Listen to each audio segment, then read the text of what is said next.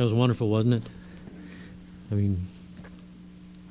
Would you join with me in a word of prayer? Father, thank you for that amazing reminder about amazing grace.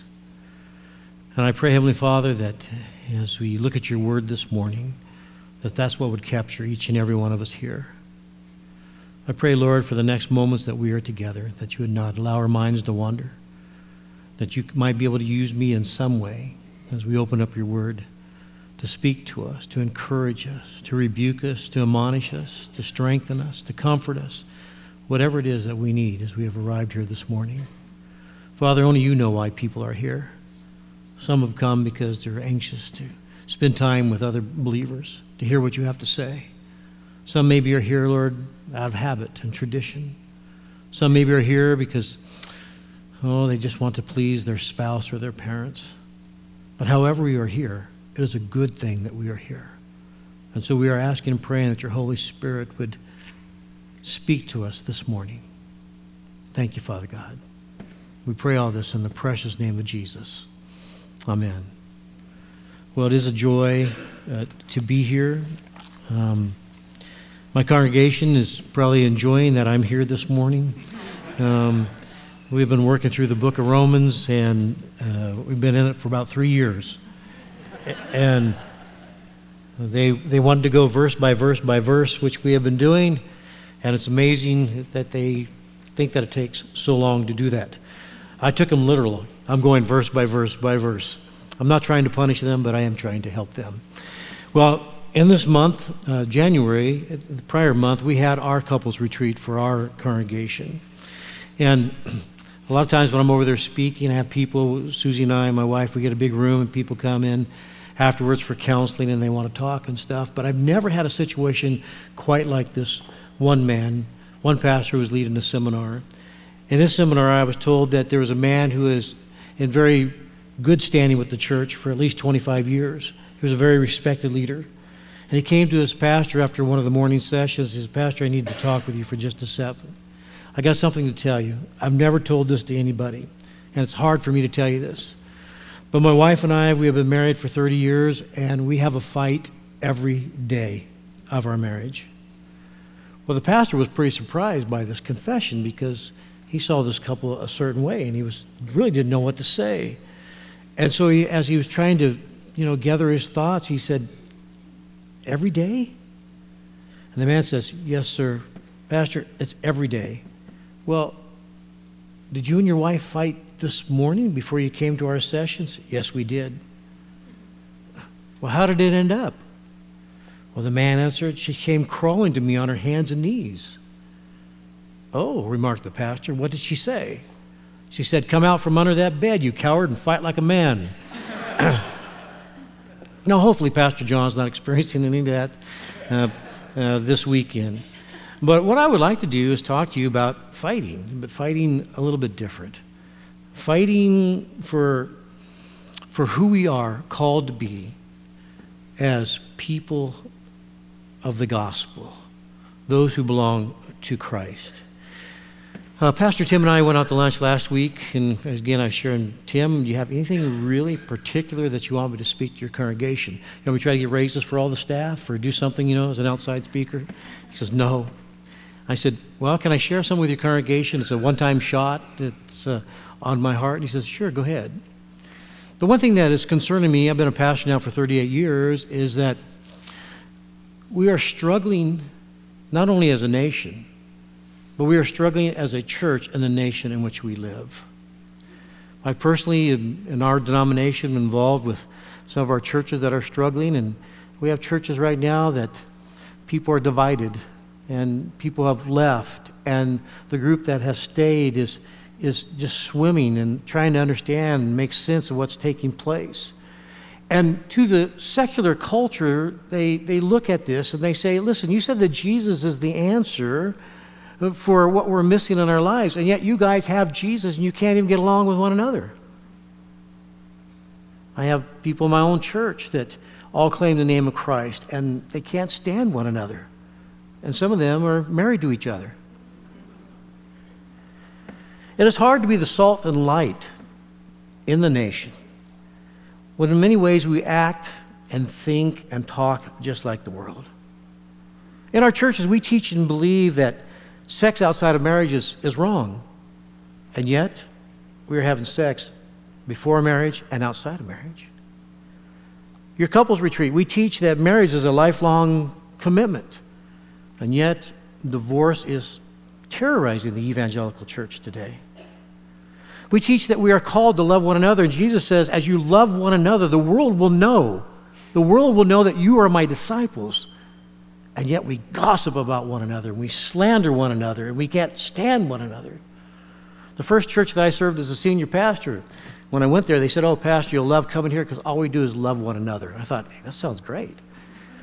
I've only been there for a short period of time, and I put us in small groups. And the first week after I put us together in small groups, people came to my office and said, Pastor Rich, you need to move us out of that group. Why? Well, we have people in there we just can't stand to be with. I thought you guys loved one another. No, that's on Sunday mornings. We teach and believe that we are called to go forth into the world to share the gospel. And yet many of us, it's been years since we have ever shared our faith. It's been years since we've invited somebody to come to church. For many of us, we don't even pray for the lost. For many of us, I've had people tell me, Pastor Rich, I don't even like to be with the lost. They make me feel uncomfortable. And yet we know that we have been saved out of the world to go back into the world to take the good news of Jesus. Now, some might say the reason why those things are taking place is because those people really are not believers. They claim to be believers, but they are not. Now, that's a possibility. I understand that. But I want to address those of us who really, truly are believers and yet who are still struggling with all these things that I'm mentioning. When I was in seminary over 30-some years ago, I learned this little phrase. It said, what I do emerges out of who I am. What I do emerges out of who I am. That's how we see ourselves. My wife and I like country music. Dirk Bentley had a song out some years back called My Last Name. And it contained the following lines. Passed down from generation too far back to trace, I can see all my relations when I look into my face. May never make it famous, but I'll never bring it shame. It's my last name. Now, if you and I really believe that we belong to Christ, we would make sure that everything that we do would never have the possibility of ever bringing shame to Jesus. This man sings about it in a song. We need to live it out in our lives. And that's what I want to share with you and talk with you about this morning. In our church, we have a little ministry we call Belt of Truth, where we memorize Scripture.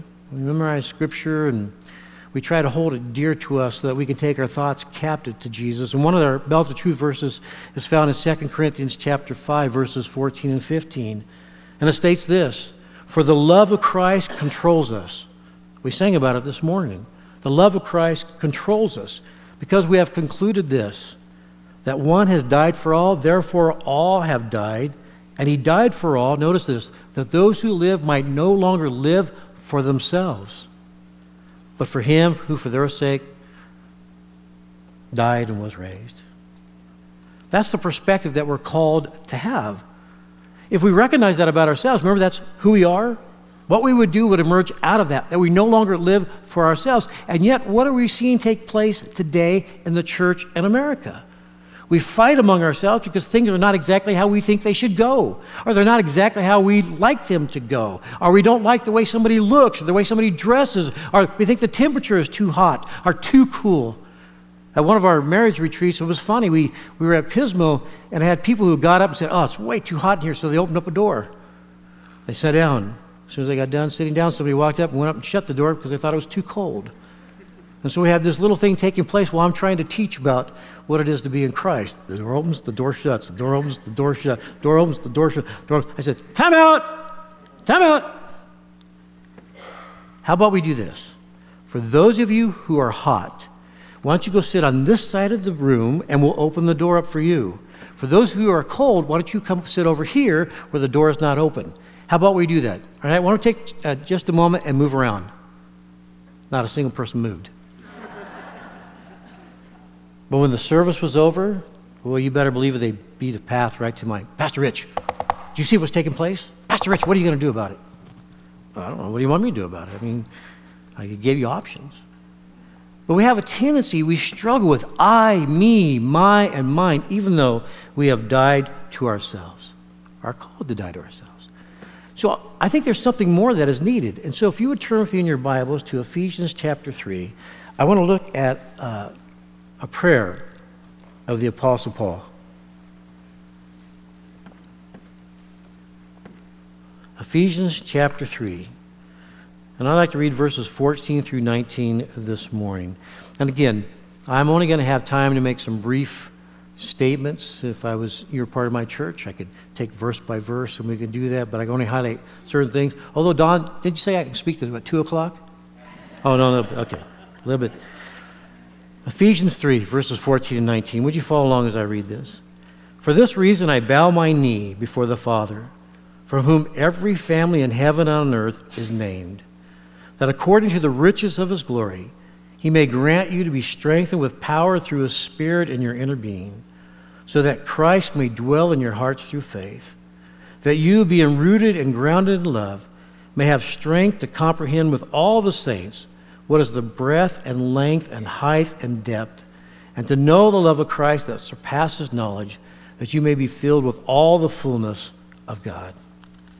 Now, the first petition in here, there's 2 main petitions. The first petition in here is a petition for power. That's power in our inner being, that Christ may dwell in our hearts through faith. Now, Paul already knows that when you receive Christ, Christ takes up residence in your life already through the power and the presence of the Holy Spirit. He already knows that. So when we say yes to Jesus, we have the Lord living in our hearts. But what Paul is asking here is that we need God's power. We can't do it on our own. We need God's power, that Christ would be at the very core of how we live our lives.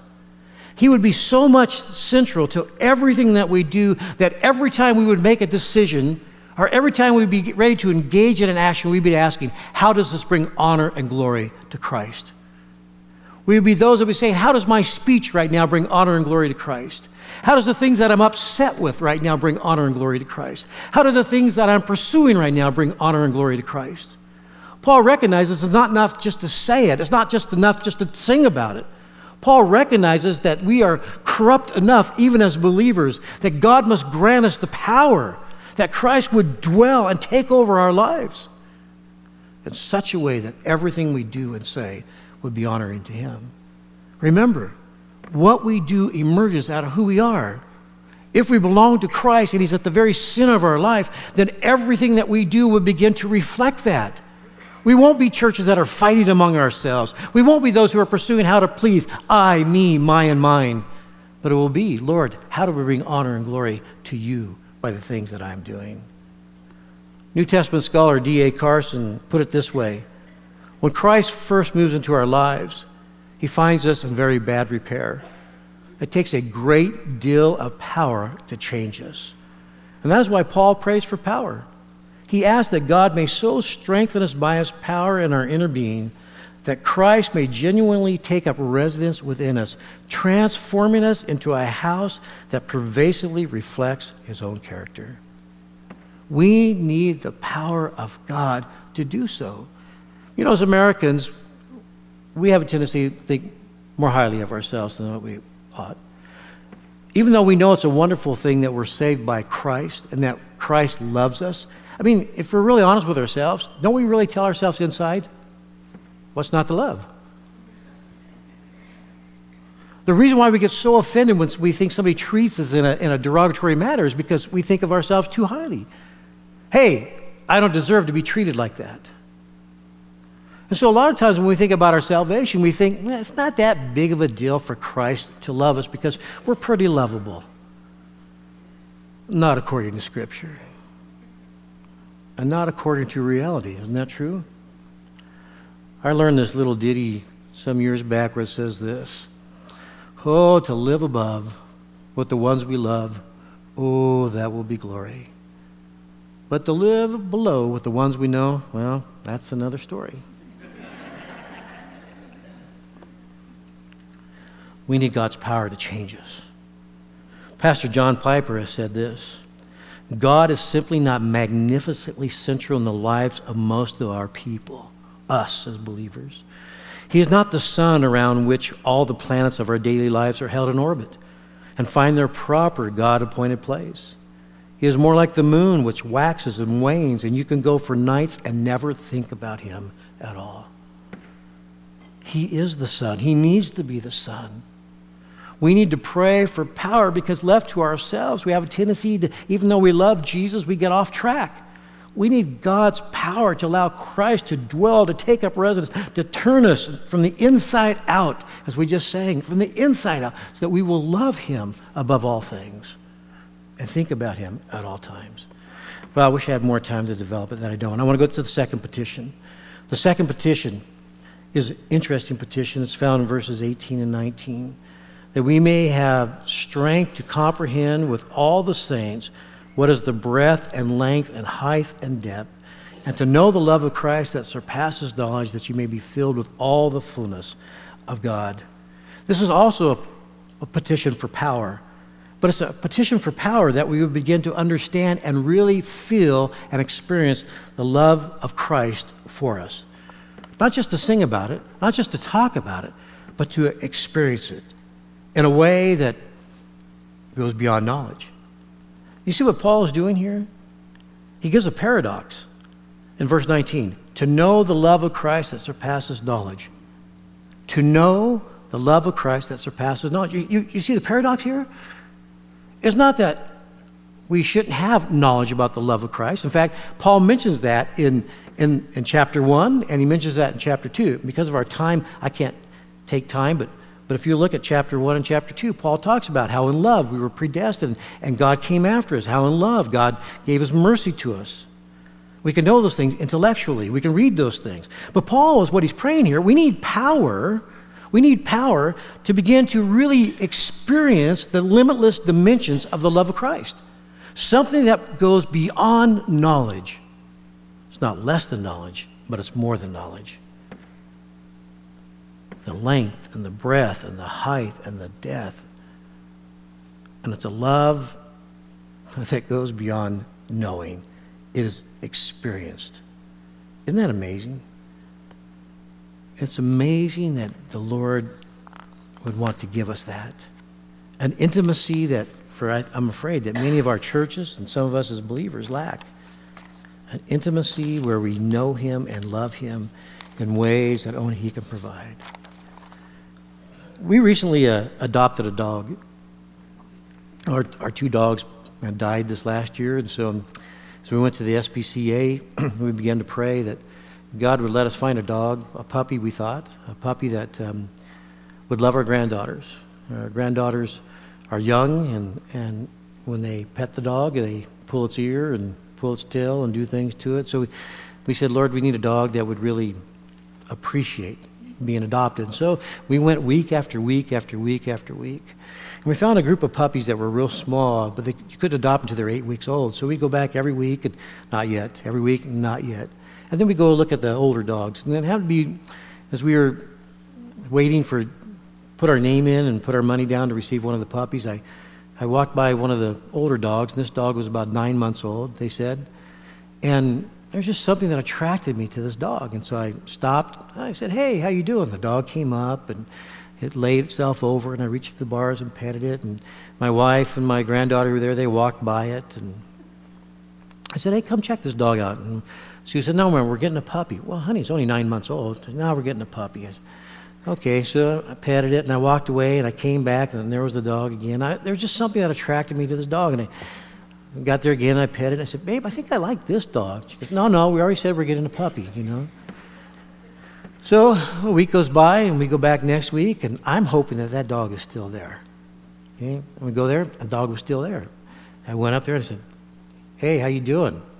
Like the dog could really understand, Like he was going to say, I'm doing fine, how about you, I mean, but I said,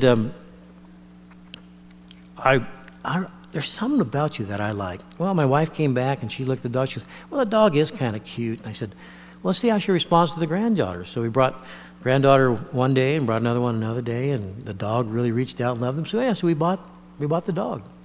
We have the dog at the home. We named her Shelby. Usually name my dog like Pastor Tim after power tools. I named this one after the Mustang, Shelby Mustang. But you can tell she is so excited to be part of a family. I've never had a dog that wants to cuddle as much as she does.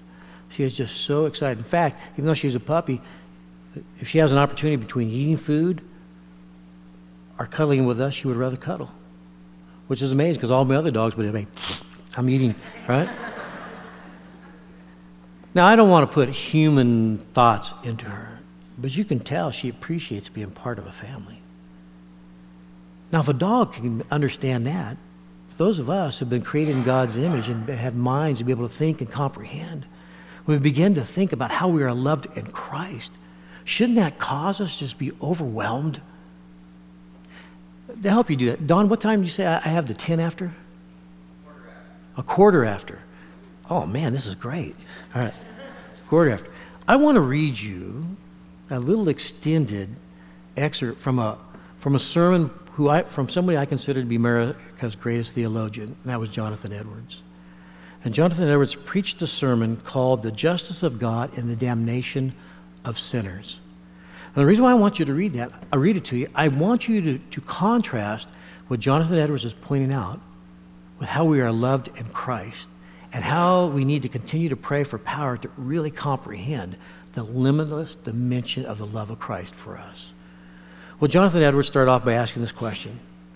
If God should reject and destroy you, would that not be appropriate considering how you have behaved toward God and others? As he gives 4 supporting statements. The first is this. If God should forever cast you off, it would be exactly agreeable to your treatment of him. Instead of using the brains God gave you to try to fault God, which is the most foolish of all things, you should apply them to the right thinking, and the first point of right thinking is to examine how you have treated God. You do not stand up very well under such a direct examination.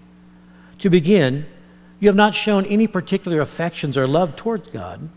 When people are in love, they think of the loved one constantly and want to be with that person and are always thinking of what they can do for the object of their love. But you have not done that. You do not think often of God. In fact, you think of him hardly at all, except to blame him when things do not go exactly as you would like. You do not want to be with God. You do not go to church often or spend much time in prayer or Bible study. You do not try always to be doing something for God. If you have not shown any particular affection or love toward God, why should God be obligated to love you?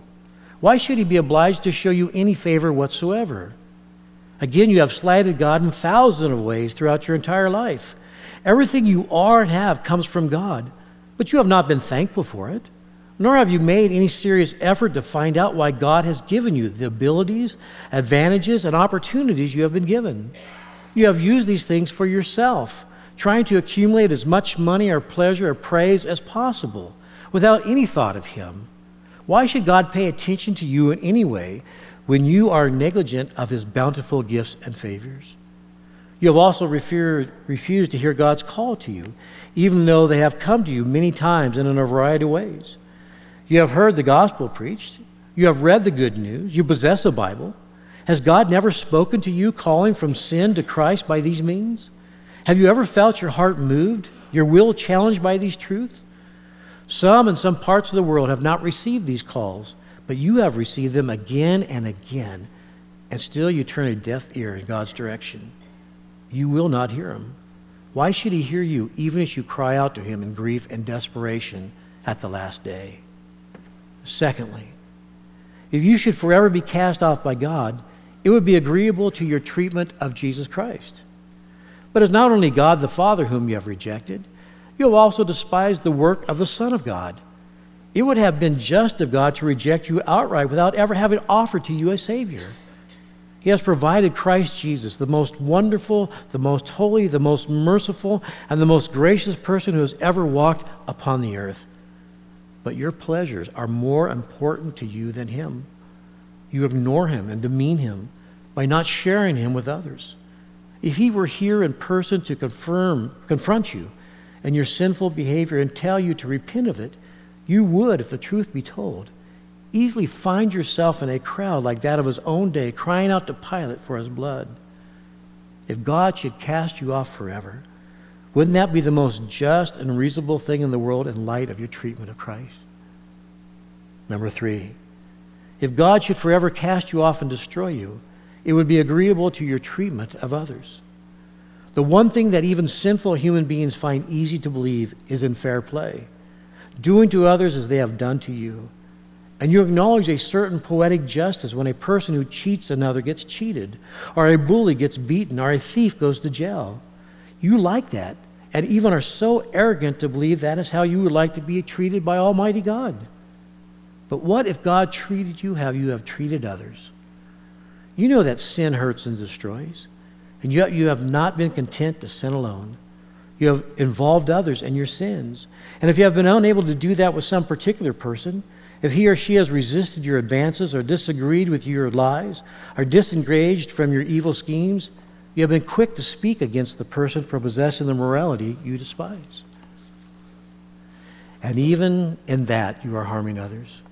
For your example is harmful, even when you do not think about it much, as you probably do not. Fathers, your examples have harmed your children. And mother, your sins have left the dark stains on your offspring. And young people, your immorality and your lack of any true seeking after God has damaged your friends and peers. Why does God owe you the favor of salvation when you have been so evil, irresponsible, and harmful in your treatment of others? If you want justice, would it not be just for God to treat you as you have treated others? And lastly, if God should eternally cast you off, it would be agreeable to your own behavior toward yourself. I will not say that you're able to save yourself. You cannot. But you have failed even to do what you can. There are many sins from which you could have refrained, but you have embraced instead. There are many steps towards God that you could have taken, but you have turned away. Indeed, like Jonah, you have run in the opposite direction.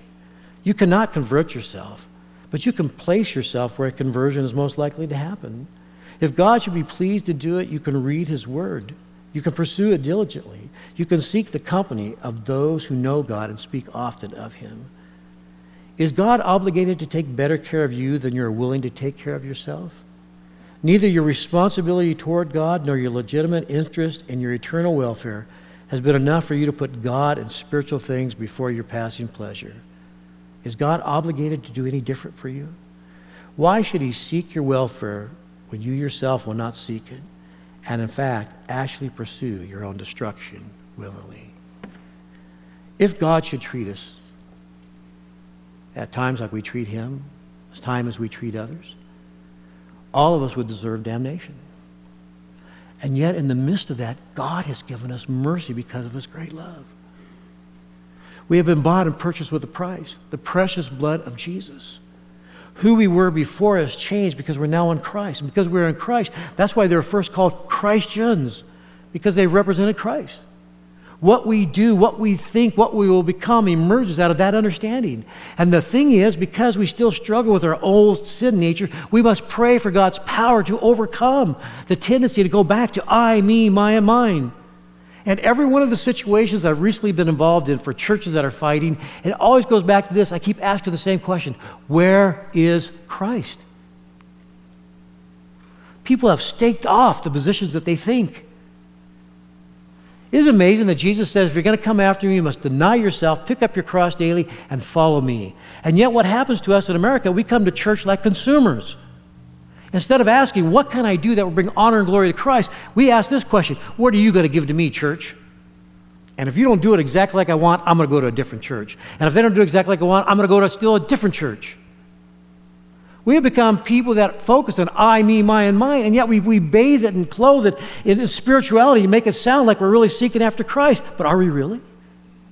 When it's all stripped away, when it's all said and done, who are we living for? Every one of these churches, every one of these problems, I can share with you that what is at the very core is not Christ dwelling at the very center of their lives. It's their own personal preferences, their own personal desires and delights. It's their own personal selfishness. You don't have to teach anybody to be selfish. We are born that way. For those of you who have little kids and grandchildren, isn't that true? And yet, we're just like them.